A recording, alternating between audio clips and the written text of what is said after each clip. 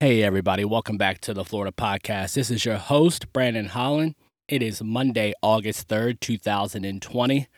Happy August, everybody. I did not drop any content over the weekend, so I missed, obviously, August 1st and 2nd. So this is my first chance to tell everyone happy August.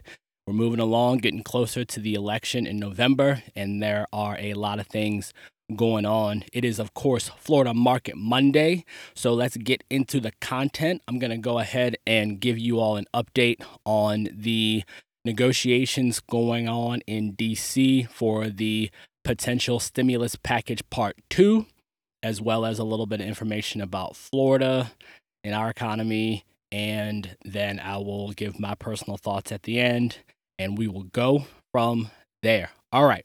So, stimulus package update.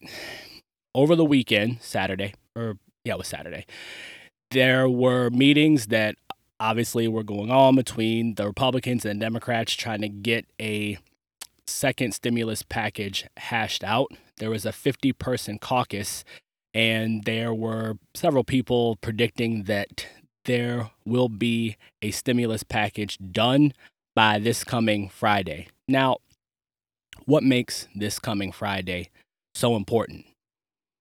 The United States Senate will go on vacation starting this Friday for 31 days.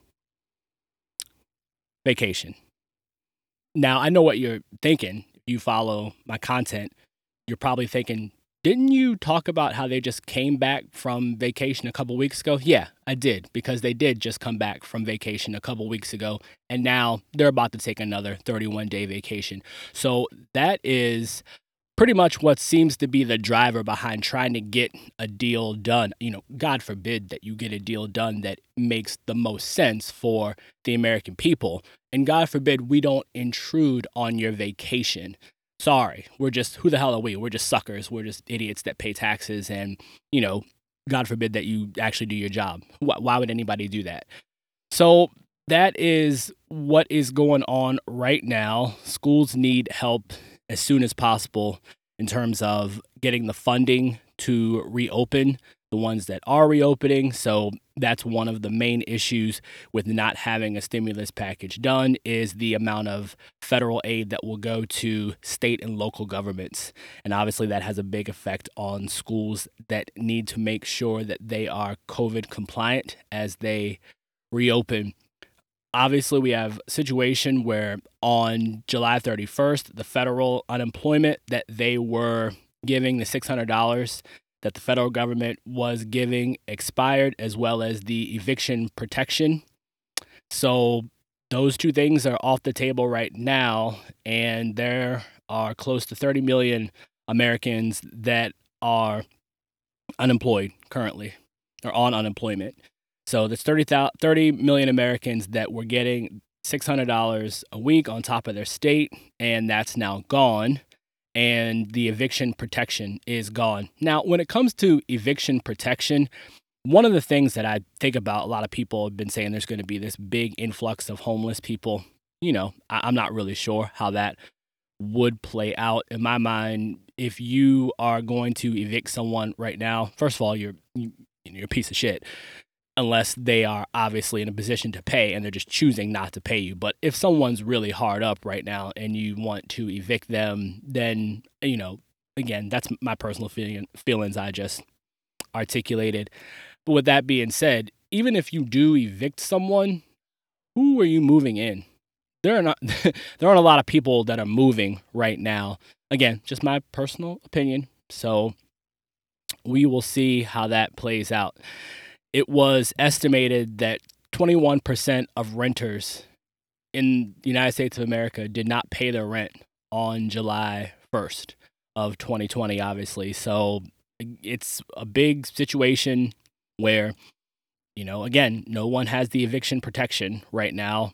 So we will see how that plays out. There are 100 senators. Again, we talk about the senators that are going on vacation this Friday. There are a total of 100 senators, and 53 of those senators are Republicans. Mitch McConnell said that he has 15 to 20 senators that are against a stimulus package period.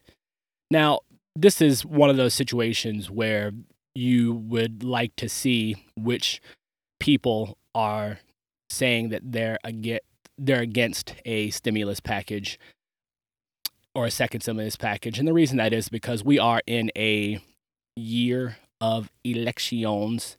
And so a lot of this stuff is pandering to their base and the states that they're in, saying that, oh, I didn't support a second stimulus package, but they're going to have to fall in line, period.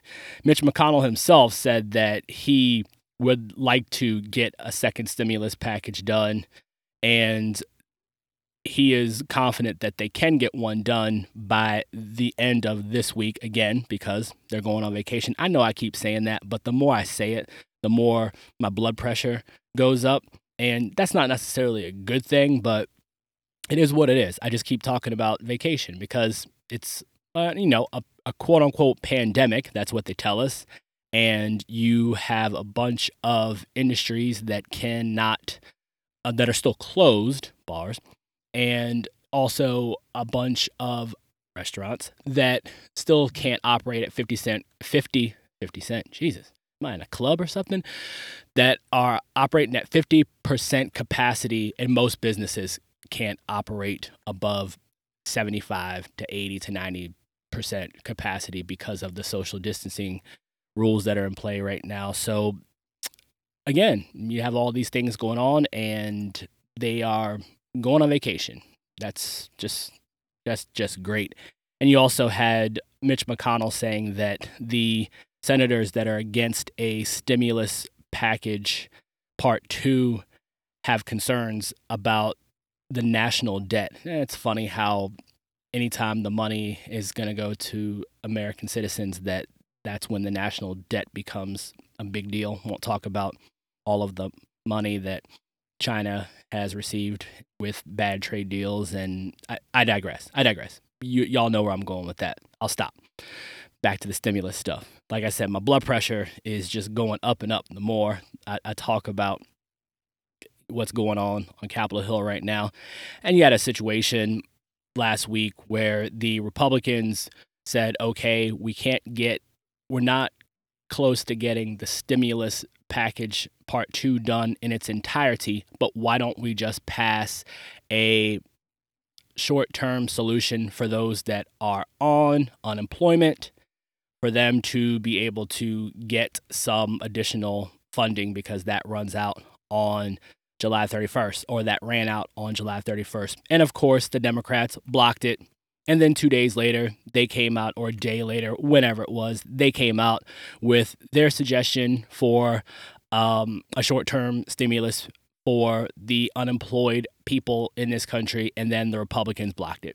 So, just a broken two-party system that don't want to give the other party a win because the presidential election and a bunch of other elections at the local level, state level, are coming up. And it just shows you what people will do to keep and or retain and or get more power. They are literally willing to let Americans starve, not have money, get evicted because they want to play politics. And it's dirty and it's disgusting and it sucks. And we have to do a better job of holding our local officials accountable for these types of things. So that is just, again, when it comes to the unemployment benefits, I think that, and I'm no fan of Mitt Romney, but he had the best solution in my opinion, because what it's coming down to is you have the Democrats that are wanting to continue 600 per week for unemployed, and you have the Republicans that want to do 200 a week. Mitt Romney came out with a suggestion of just reinstating the 600 right now, and then in 2 weeks going down to 400, and then I believe it was additional 2 weeks or 10 weeks or I don't know, it wasn't 10, it was maybe another 2 or 4, going down to 200, and then after that it becomes a percentage of what you were making before, I guess, how it played out on your W-2, then it would go to a percentage of that. And that was a good suggestion, I think, because it was the best for the short term. And here's the thing, just because you pass a bill doesn't mean that you can't pass another bill on the same thing the next effing day if you really want to do it. That's the thing, is they make this seem like this is so difficult, and it's really not that difficult. So that is how that is playing out with the unemployment benefits. Also, both sides, which is good, both sides are agreeing to a second round of SBA PPP funding for small businesses. The big gap right now is the liability protection. And I'm actually going to do that tomorrow for Tough Talk Tuesday. I'm going to spend an entire podcast just talking about the liability protection because I had some people ask me about it, and I'm like, okay, I'll just go ahead and make sure that I do an entire podcast on that to break down what that is and why it's such a divisive topic right now pertaining to the second stimulus package. So that is where they are. Hopefully they will get something done this week. Again, God forbid that they would have to stay. Some of them have said they would stay to get things done should they not get a stimulus package passed by Friday. And then others have been like, no, we're just going to go on vacation. So, we'll just go fuck ourselves. Excuse my language if you're a child and you're listening to this, or if you're a parent with a child beside you. Sometimes I just get so frustrated, the 4-letter words just come out. So be that as it may. So pertaining to Florida, I'm over on the U.S. Bureau of Labor Statistics website. I pulled up the data from Florida, and it's just the unemployment rate for June of 2020 was at 10.4%. We know that was actually a little bit higher. I've been talking a lot about how the unemployment rates were more closer to 13 to 14% because you had an entire industry shut down in June, and those numbers will be reported in July.